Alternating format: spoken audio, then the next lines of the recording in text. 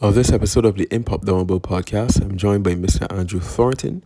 He is a junior and senior national lawn tennis coach, and we'll be speaking about recreational sport as a fun way to promote movement. Good night, everyone. Good night, sir. How things going, man? Not too bad. As I told you, this is my first IG live, so I pleasantly surprised how easy it was.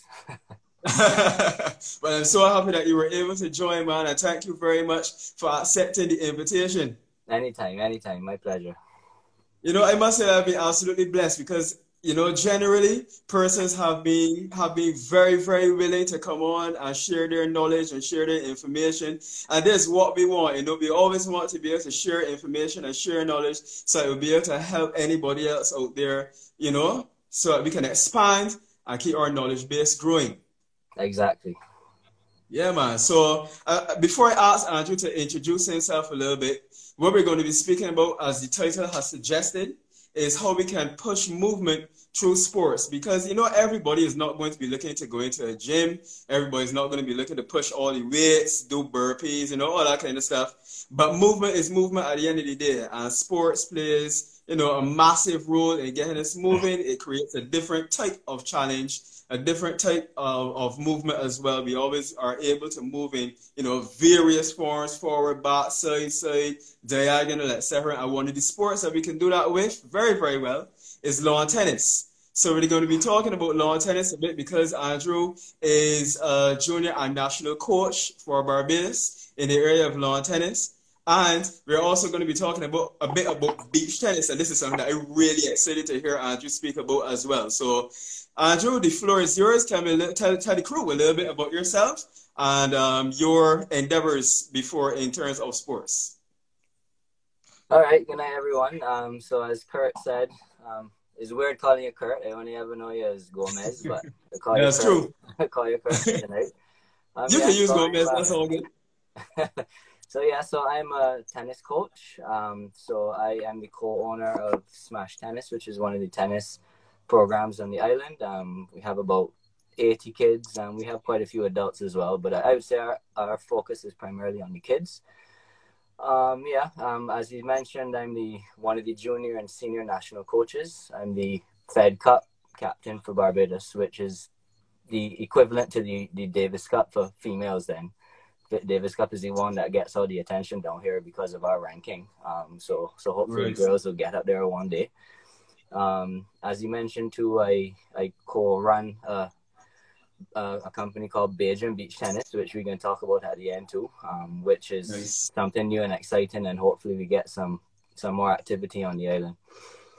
Yeah, man. And anything as it relates to promoting activity is always a good thing. So you mentioned there, Andrew, that most of the persons who are a part of Smash Tennis are children.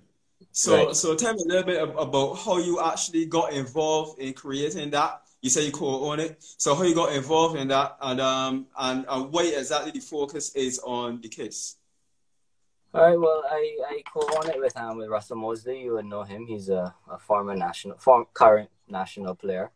I wouldn't say we only focus on the kids, but that's where our passion is, we enjoy the whole process of introducing somebody to the game and taking them through the various stages and helping them achieve success, and other than the very top, adults we have on the island, there's obviously more activity with the kids. So focus Right. on that, it's just a matter of choice really, and that's where the passion is.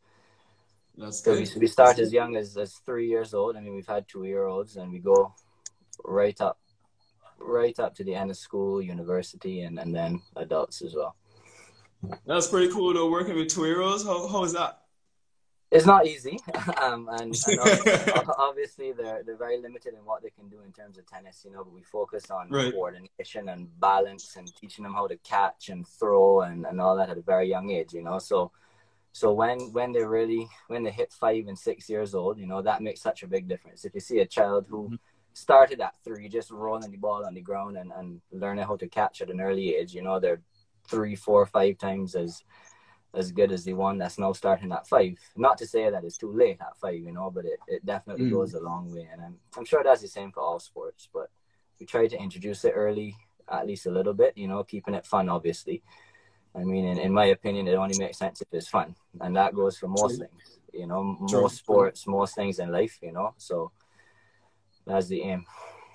But that's really good. And you made a very important point there about you can see the major difference when they turn 5 or 6. So you were able to inculcate benefits for their motor skills from a very, very early age, which Absolutely. can only augur well for the future. Absolutely, yeah. Yeah.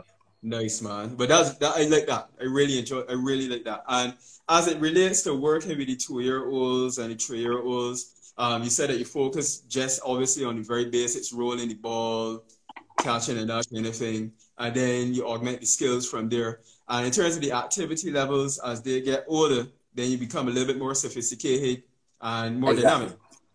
Exactly, Okay. yeah. So we obviously adjust the equipment to suit the child, you know. So for the younger kids, we can use bean bags or even balloons, and we have large tennis balls that are a lot softer and bouncier, you know, and they use mini rackets that are light and easy for them to handle, you know. And as they progress and they get stronger and get better, then we, you know, to improve the equipment and go from there.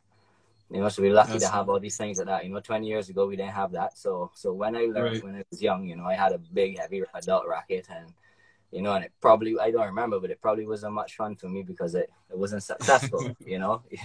Right. A big, heavy racket and the ball that bouncing over my head, but now we can adjust everything to suit. But you talking about, you know, we're not successful, but if my memory serves me well, you were pretty successful in terms of your career. I mean, you're still a young man. I mean, you turned a little bit more to coaching, you know, but Right. you did have a bit of a career insofar as playing lawn tennis as well. You want to speak a little bit more about those particular sporting endeavors as well? I know they also played and still play, if I'm not mistaken, a little bit of cricket. So just tell me about your particular experiences with sports and movement. Okay, well, yeah, as I would say I was born into a sporting family. I'm mostly cricket, you know, not many of my family played a bit of tennis too, but it was mainly cricket. So a lot of my uncles and grandfather are cricket fanatics. So for my 7th or 8th birthday present, you know, I came home. My grandfather had built a concrete wicket for me at his house, you know, Okay.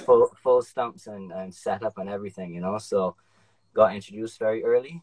So I played for Barbados tennis on most of the junior teams, you know, and went to university on a tennis scholarship and played tennis there. You know, I didn't quite reach the heights of my partner Russell, obviously, but yeah, cricket really I didn't get as far as tennis. You know, I played up to under 13, under 15 with you, of course, at Harrison College, you know, and I stopped then.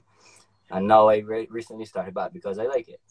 You know, there's no other reason for it, you know. So I guess that's attributed to whoever my coach was back then made me love it, and I back to it now. And you stuck with it. So, Exactly. so you were saying that sports has been like a major part of your movement protocol, if you will? Oh, absolutely, yeah. Majority of it, yeah. Okay. And you mentioned, like, probably twice I heard you use the word love for the movement, which got you going, and you still play it to this day in this sun that seems a lot hotter than it was when we were playing on the 15 level. Oh yeah, no, it's not easy at all. And my wife doesn't like giving up her Saturdays for me to go and play cricket in the middle of nowhere, you know. But you know, you love it, you know, and that's what I try to base my coaching on. You know, I really do think it's pointless to play a sport if you don't love it, you know, especially at a very young age, you know. So it's important, and that's the first thing we do. We try to get the kids to love it, you know, and that's why they will stick to it, you know, because had I not loved cricket when I was young, there's no way I'd be playing it when I'm 34 and unfit in the hot sun all day on Saturday, you know. So that's what we try to instill in all the kids that come through us. Man, you said 34 on fit, and I still having a little bit of problems taking the US 34 because when I see, I always remember the youngster back at school, but obviously you're still playing. You said 34 and on fit, but tell me a little bit about as it relates to the traditional style of work. You know, is that something that you have a passion for, like getting in the gym and you know, getting to the normal places? My story is a bit different. So I know there are a lot of people who enjoy that. You know, like my mom is a gym fanatic and she loves to just go in the gym and spend 3 hours on the treadmill and doing aerobics. I don't think that this is the right thing. This is for everybody, you know. But my experience with that is that I don't like it, you know, and because I was playing tennis at a high level for most of my life, you know, all through college, and it felt working out felt like a job, you know. So the coaches that we had, and I don't blame them, you know, we were doing something for them, and I'm sure this is the same for most professional athletes, you know. We're doing something for them, and it's their job to get us as fit as they can as quickly as possible. You know, so working out was like a chore. You know, you wake up at 5 o'clock and go in the gym and lift weights, and you hate it. You know, so that's why I really try to push sports. You know, like my basic definition of sports is fun exercise. You know, my very basic thing. You know, so I don't see myself going in the gym. I would do it when the unfitness, if that's a word, gets too bad. I would go and do a little workout. You know, but I'd much rather go on the field somewhere and then go on the court and work out that way. If you were to pick up a tennis racket today, you would still hold your own in a recreational activity if you were playing Russell or, you know, Ren or anybody else, right? So what we're getting at here now is that even though you managed to call yourself unfit, you would still be sport specific fit. Absolutely, yeah. So there's a lot of muscle memory and going through the motions, you know. Like if I was to do another sport for 2 hours, you know, it would be totally done, you know. But I could play tennis for 2 hours easily. So I mastered the art of playing tennis lazily then, minimum effort. That's fair enough, and that's because it's a good at it. So tell me a little bit here now, because we already put out there that you are someone who deals with children from the age of 2, and I think that that's very, very important to have that sort of mindset in a person's mind as they continue to grow up into adults, right? Because they've started activity and movement from very early, and it very well could become a very important part of their life. So what do you think insofar as getting movement into persons from that age as it relates to helping to solve problems like NCDs on the island?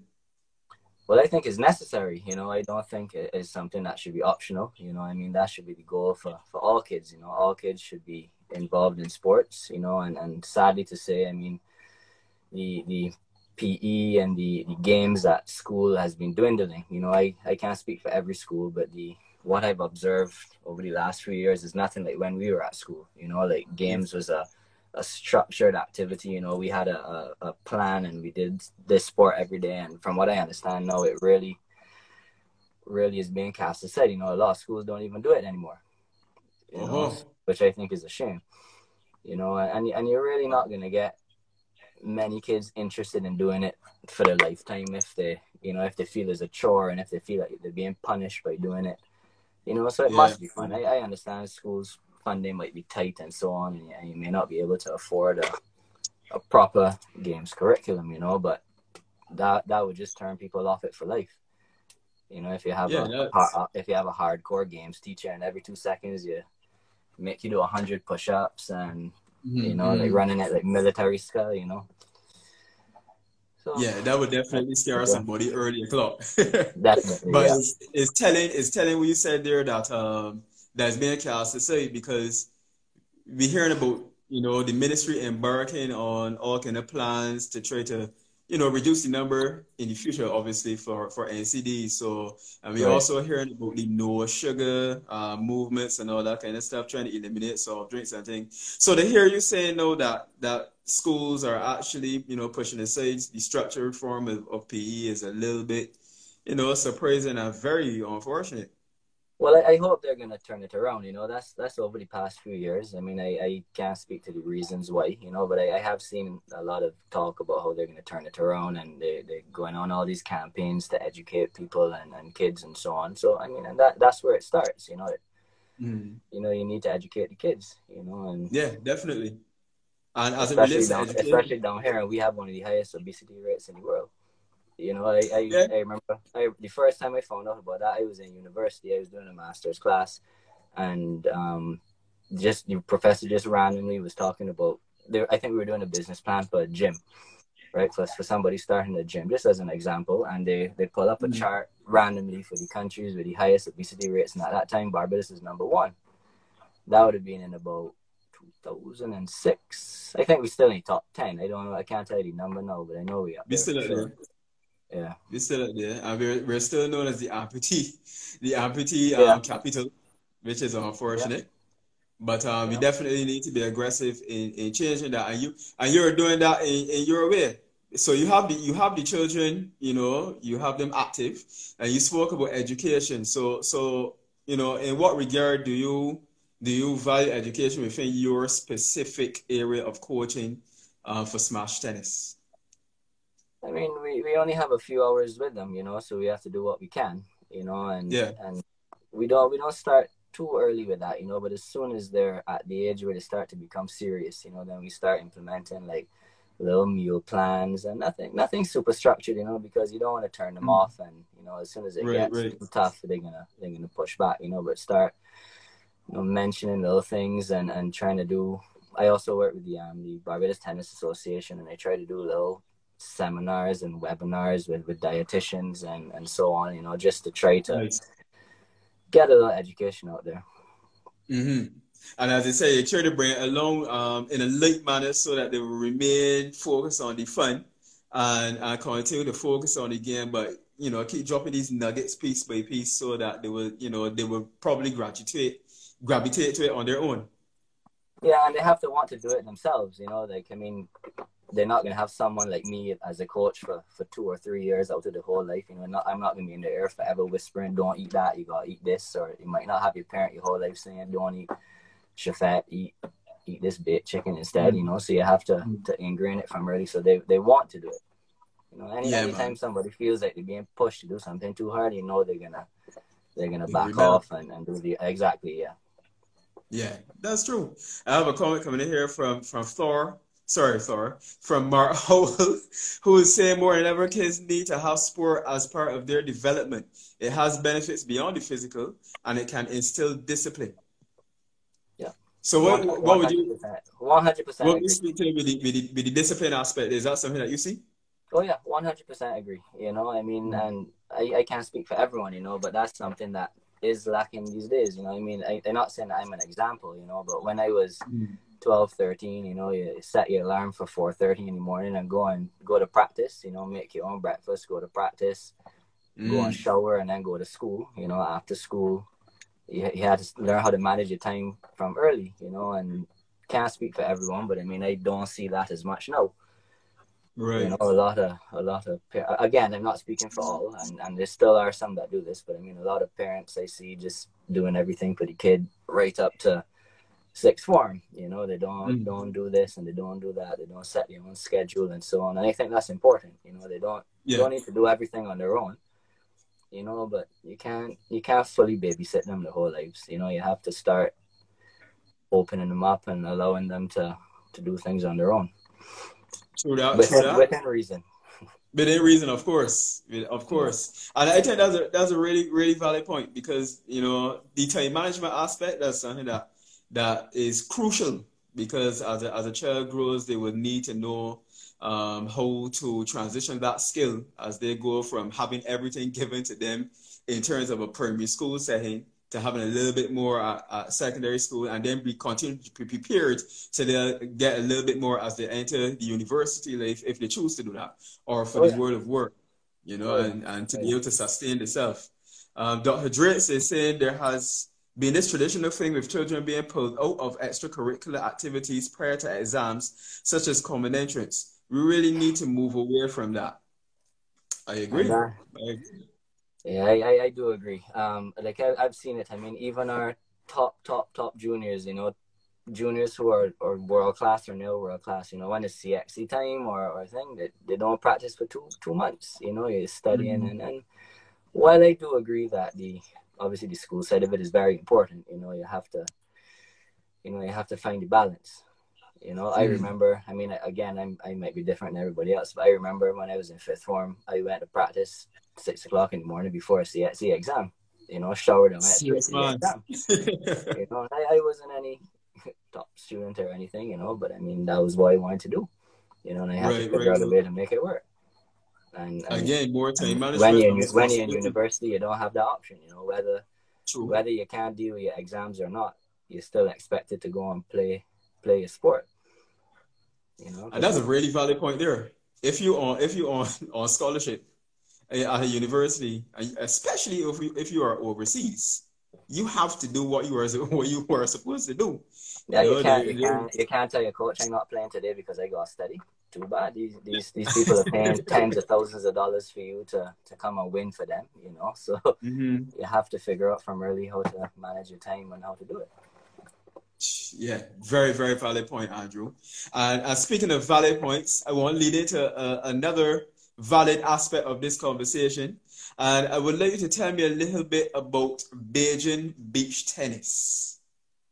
All right, so there's something I'm very excited about for sure. You would have seen videos. A lot of Beijingers may not be familiar with it. So we have our what we call beach tennis down here, which is really paddle tennis or beach tennis, what we call it, But this beach tennis is on a beach volleyball court using paddle rackets and a soft tennis ball. So it's really like a mix between beach volleyball, badminton, tennis, and it is a really exciting sport. It's huge all over Europe and getting there in the States. I was exposed to it. I was working at the Miami Open. You might know the tennis tournament, the Miami Open, which is one of the biggest tournaments in the world. And I was working in the sponsors department. So one of my jobs was to go and set up this beach tennis tournament. And I thought it was the most ridiculous thing in the world, So one day working, setting up things for Roger Federer and those kind of fellas.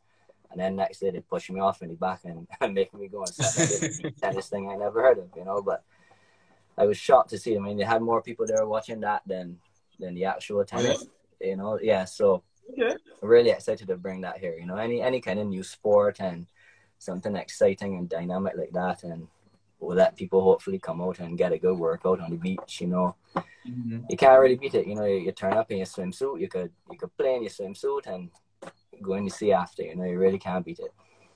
But that sounds perfect for us as Caribbean people. We like to be nice and laid back. We have our beaches, which I guess we take for granted to some degree. But anything that we can do on the beaches is a massive plus. And plus, definitely, I can see the sports tourism opportunities that will be involved if this sport, were to become bigger within the world. So you spoke about a mix between tennis and volleyball.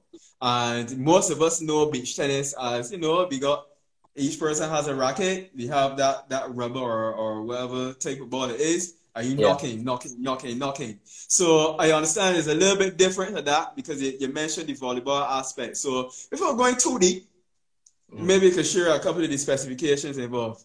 Right. Well, it's not similar to volleyball in the sense that you can pass off the ball to your partner. It's just we use the same net, and it's a little more specialized than what we call the paddle tennis. You actually have a net that you have to hit over, and there's an allocated space that you have to hit into. But it really is very exciting. If you go and see the videos, you've got people diving all over the place, and obviously moving around in the sand is a very good workout. So it really is very exciting. Okay. I would definitely be sharing those videos in my stories from your page. Yeah, I'll see if I can put the page in the comments so people. All right, cool. Yeah, I think people, just so you can have a look at it to see what it is. Yeah, definitely something to check out because it seems to be very, very exciting. That is handle Beijing beach tennis, and you just dropped it there in the chat. So insofar as the outlook for it, you said it's big in Europe at the moment and it's getting big in the States. What do you foresee for its growth and its uptake? Well, I mean, it's slowly. Well, I wouldn't say slowly. I mean, it's fairly big in the Caribbean too. They got Puerto Rico and all the French islands are pretty big into it. Aruba actually is known as the home of it. It was invented in Aruba, which is not too far from us, and they have the biggest tournament in the world. So they have thousands and thousands of people there every year. And they have people. There's an actual tour. The people making a living playing it, and it really is shocking to see. You wouldn't believe it, but it's slowly coming over here on this side of the world, and and hopefully we'll keep getting bigger. But I can definitely want to get involved in this thing when it really picks up. So when you're projecting that this we were hoping to launch late last year, but obviously things were put on pause with the pandemic and so on. So we're ready. So as soon as we're allowed to safely go out in groups and have large activities and so on, So I'm hoping within the next couple of months. Okay. Yeah. Well, Andrew, I am a big lawn tennis star. I mean, I play, a little bit recreationally because I really love watching lawn tennis, although I haven't watched a lot recently. But I like Right. watching lawn tennis, and I do like the sport. I partaking in lawn tennis. But for someone who doesn't have no huge skills in lawn tennis, you feel as though I could make a name in this beach tennis thing? What do you think? Well, that's actually the biggest benefit of it. It's very easy to learn. It's not like lawn tennis. You don't need to have as much coordination and the side-to-side movement and so on. It's very easy to just pick up and learn. We've had people with no tennis experience just come in. They're looking good within 5-10 minutes. So that is probably the biggest draw to it. Literally anybody could play. I know a lot of people get turned off at tennis and so on because it's true. I mean, to get very good at tennis, you need to put in years and years and years. But this is something that you can, play for a few months and you're looking proper. Man, so I can be challenging you next year, man. See what's going on? Yeah. Looking forward to it.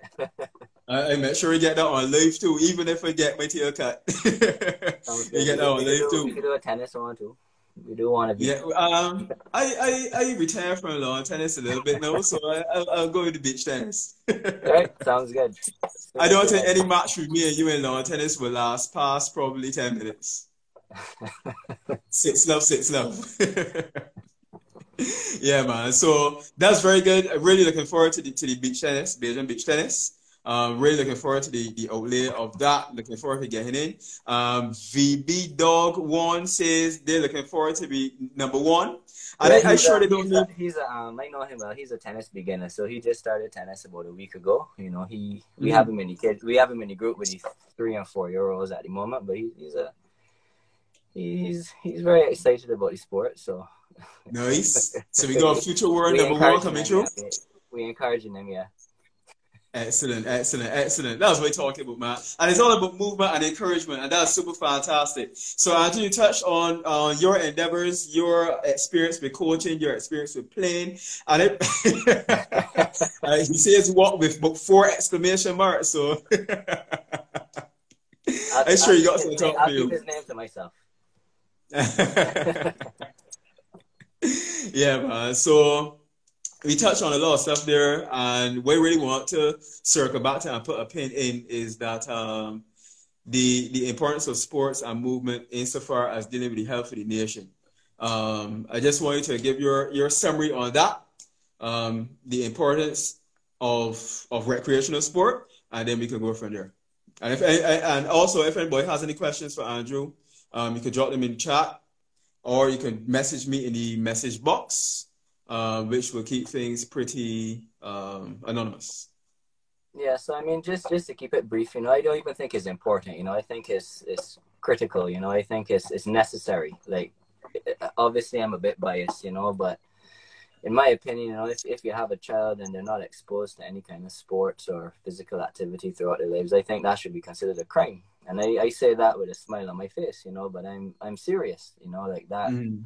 I know everybody may not have access to it and may not have the finances and so on. I mean, that's why it's so important that we get it back into these schools at a proper level. But I mean, right. That's child abuse in my opinion, and when I see all these like obese kids and, and all the kids getting diabetes at an early age and getting all these sicknesses at an early age and those things can happen, but these ones that are preventable, I really do think that's a crime, and it really is a shame to see that, So I would really like a whole revamp of the whole system, and I know we're from the Caribbean, so we were a little late to the party, and sports are still not considered like a occupation or a profession down here, like it is in other countries. And while I'm not asking for that, we need to make some kind of allowances for that. I mean, I've seen so many athletes pass through here and they're elite, like world-class athletes, still 13, 14, 15. And,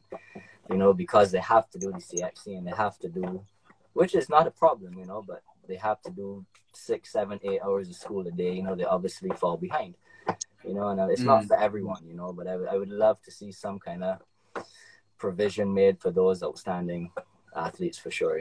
I could think of a couple now that, would be world famous, if they were afforded the opportunity to, ease off the school a little bit. But I mean, not totally. I mean, just be able to adjust the schedule, you know, like how kids in other countries are. Like I was lucky enough to spend a few months in Spain 2 years ago, you know, with some of their elite juniors, and they play tennis 7-8 hours a day, you know, tennis and training and nutritional and mental training and all that. And then in the evening, they go to school, you know, and they still do the specialized school program, and they still end up getting the degree and the diplomas or whatever you call it, you know, but there's some structure in place for these elite athletes, which we sadly don't have down here, you know, and majority of our top athletes down here don't make it because of that. Not to say we don't have the facilities, it's just the system is set up against them, for lack of a better word. So this is something that I believe heavily into, right? Insofar as sports being taken seriously, and you said that we're a little late to the party. Even though the sport that I love most is cricket, I will admit that cricket gets pretty much all the attention as it relates to sports, you know? Right. Is there a way in which we can get other sports? Because, I mean, most of the sports, if not all, have some kind of sporting association that I assume has to report to higher powers. Yeah. But a lot seems to get lost in that, and we really don't know, in the public, what's happening to further the development of a lot of these sports. I could think of sports like hockey, same tennis, lawn tennis. I could think of a number of sports that seem to be left by the wayside while we hear everything about the development of cricket. Right. In your opinion, is there a solution to having this on our sporting system taken more seriously? I don't know. I mean, it's slowly getting there for sure. You know, we're a lot better off now than we were 20 years ago, but we're still not in a good position. You know, and it like a lot of things, it comes down to funding. You know, I mean, while we have all these associations and so on, I mean, they're made up of volunteers doctors and lawyers and coaches and so on, who give in their free time to it. You know, and if you look at a country like, if we're looking at cricket, if you're looking at a country like Australia, better believe nobody on their board is a volunteer, or nobody in their committees is a volunteer. You know, that's a full-time position, $1 million budget, you know, and you know, and I know we can't compare ourselves to them, you know, but I mean, the mindset should be the same, though. You know, we should be trying to get to that point. Agreed. It's not taken seriously enough down here, and you can see the results, you know. So even in cricket, you know, cricket gets all the attention down here and all the funding and so on, and we're still not where we need to be. Exactly. Yeah, I mean, that's the comment there from JG Fitness. He's saying we're still behind in cricket also, you know, and that's unfortunate. So imagine the other sports. If we so far behind, the ones that get the priority, you know. Yeah, you know, it's true. The other ones not in great shape. So before I answer my next question, Mark is saying, I agree, children should be involved in some sport. If we are serious about curtailing childhood obesity, and equally as important, be educated on nutrition. Very, very important. I actually think that nutritional education should start very, very early, before you know, persons get carried away with. And I'm not saying that you cannot eat a treat insofar as eating a fast food or, you know, some sweets and things, but you definitely need to learn, and obviously that information should be scaled so that children can understand, and then as they become older, it may be better to make better nutritional choices. I think that's very important. Exactly. And that's children and adults. Children and adults. Andre, wanted to ask you if it is a case where, for example, persons who are passionate like yourself in a particular sport, and persons who may be in an association but feel, you know, a little frustrated at the lack of support and obviously the lack of resources, because that plays a big role. There are only so many resources that we have. Do you think that there is scope to taking things into your own hands, so to speak? So, for example, you are pushing Beijing beach tennis. And the way I look at that is that you are taking that into your own hands. You're not waiting for the government to say, look, beach tennis becoming popular, so we're going to push this thing. Do you think there's scope for that for like more sports in Barbados? I think so. But I mean, how it's set up down here, and I don't want to talk badly about anyone, but how it's set up down here is when you take things into your own hands, you're seen as a rebel, you know, and you're seen as you're going against the government and you're going against whatever association you're part of, you know. So you really have to find a balance, you know, and I don't know, it's not a good situation to be in, you know. And in all sports, from what I understand, are the same. You know, Right. the associations do their own thing and they do what they can with the limited resources they have, you know, and as soon as someone takes anything into their own hands, you know, they seem to be fighting the association and fighting the government and, you know, so. Well, maybe that terminology was a little too strong. So as an example, perhaps you may need to make a sport more known or more in the public's eye.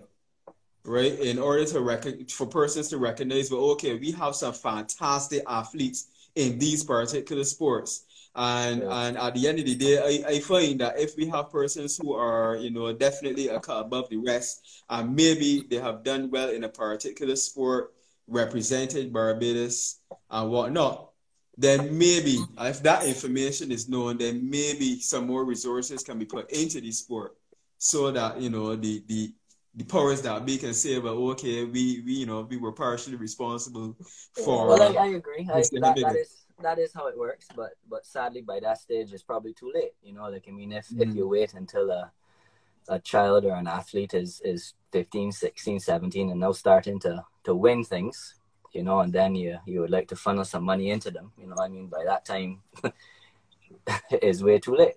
You know, they should be getting that money from the time they were 10, 11, 12, you know, and we wait until they do something and they're world famous and they started to make a name to get behind them, you know. So it really should go the opposite way. You can't be too reactive there, you know. You have to. It should. Yeah, you have to take the initiative there and support from early. But you may very well then help the person know who is 7, 8, 9, and who definitely needs that support then. Yeah. Yeah, and I mean, and better believe that that's how it works in a lot of countries. You know, they identify them from early, and we don't need to be that extreme. You know, they identify them from early, and they're placed into a specialized program. So how can we compete with that? Yeah, you know, definitely. in any sport, you know. Definitely. All right. So before we look to come to our conclusion, Flor is saying from his own experience, sports does not get the support from neither corporate Barbados nor governments. I think most sports definitely don't. Definitely don't. Cricket? Definitely don't. Cricket does get. It's not where it should be. They get, but it's not even enough. You know, if we you hear a lot of people saying that West Indies used to be number one in the 80s, so why we not number one? No, you know, but as much as people say that the cricketers make a lot of money, you know, we don't have nothing like what the English and the Indians and all those countries have, you know. Correct. So you can't compete with it. You know, talent can only take you so far. So true. And we could go into a whole different discussion on that with the cricket. Quinn is saying, unfortunately, most times persons and governments see the dollar signs and look to reap the benefits after you've made it, as opposed to seeing the importance of sport itself. Very true. Yeah, that's exactly how it is. Yeah. Very, very true. Yeah. Well, Andrew, I really want to thank you again for coming through, sharing your knowledge, of course. When I asked the question again, Andrew was, I doing it. Just tell me when. And here we are, you know. So thank you very much, Andrew, for coming through, sharing your knowledge. You know where to find Andrew. He also made a post earlier with the handle for Beijing Beach Tennis, and I will be posting something about that directly after this conversation is finished. I'll also be saving this so that anyone else can be able to watch it after. So again, Andrew, thank you. All the persons in chat, thank you as well for coming through. Thank you for contributing and sharing your information as well, posting your questions and posting your comments. Andrew, any parting words from you, sir? No, I think we covered most of it, man. Thanks a lot for having me. If you need me to come back again, I'm happy to do it. And looking forward to that tennis match. In the near future. I can start turning friend. Thanks for listening, and look out for more episodes of the Impact Downable podcast coming soon.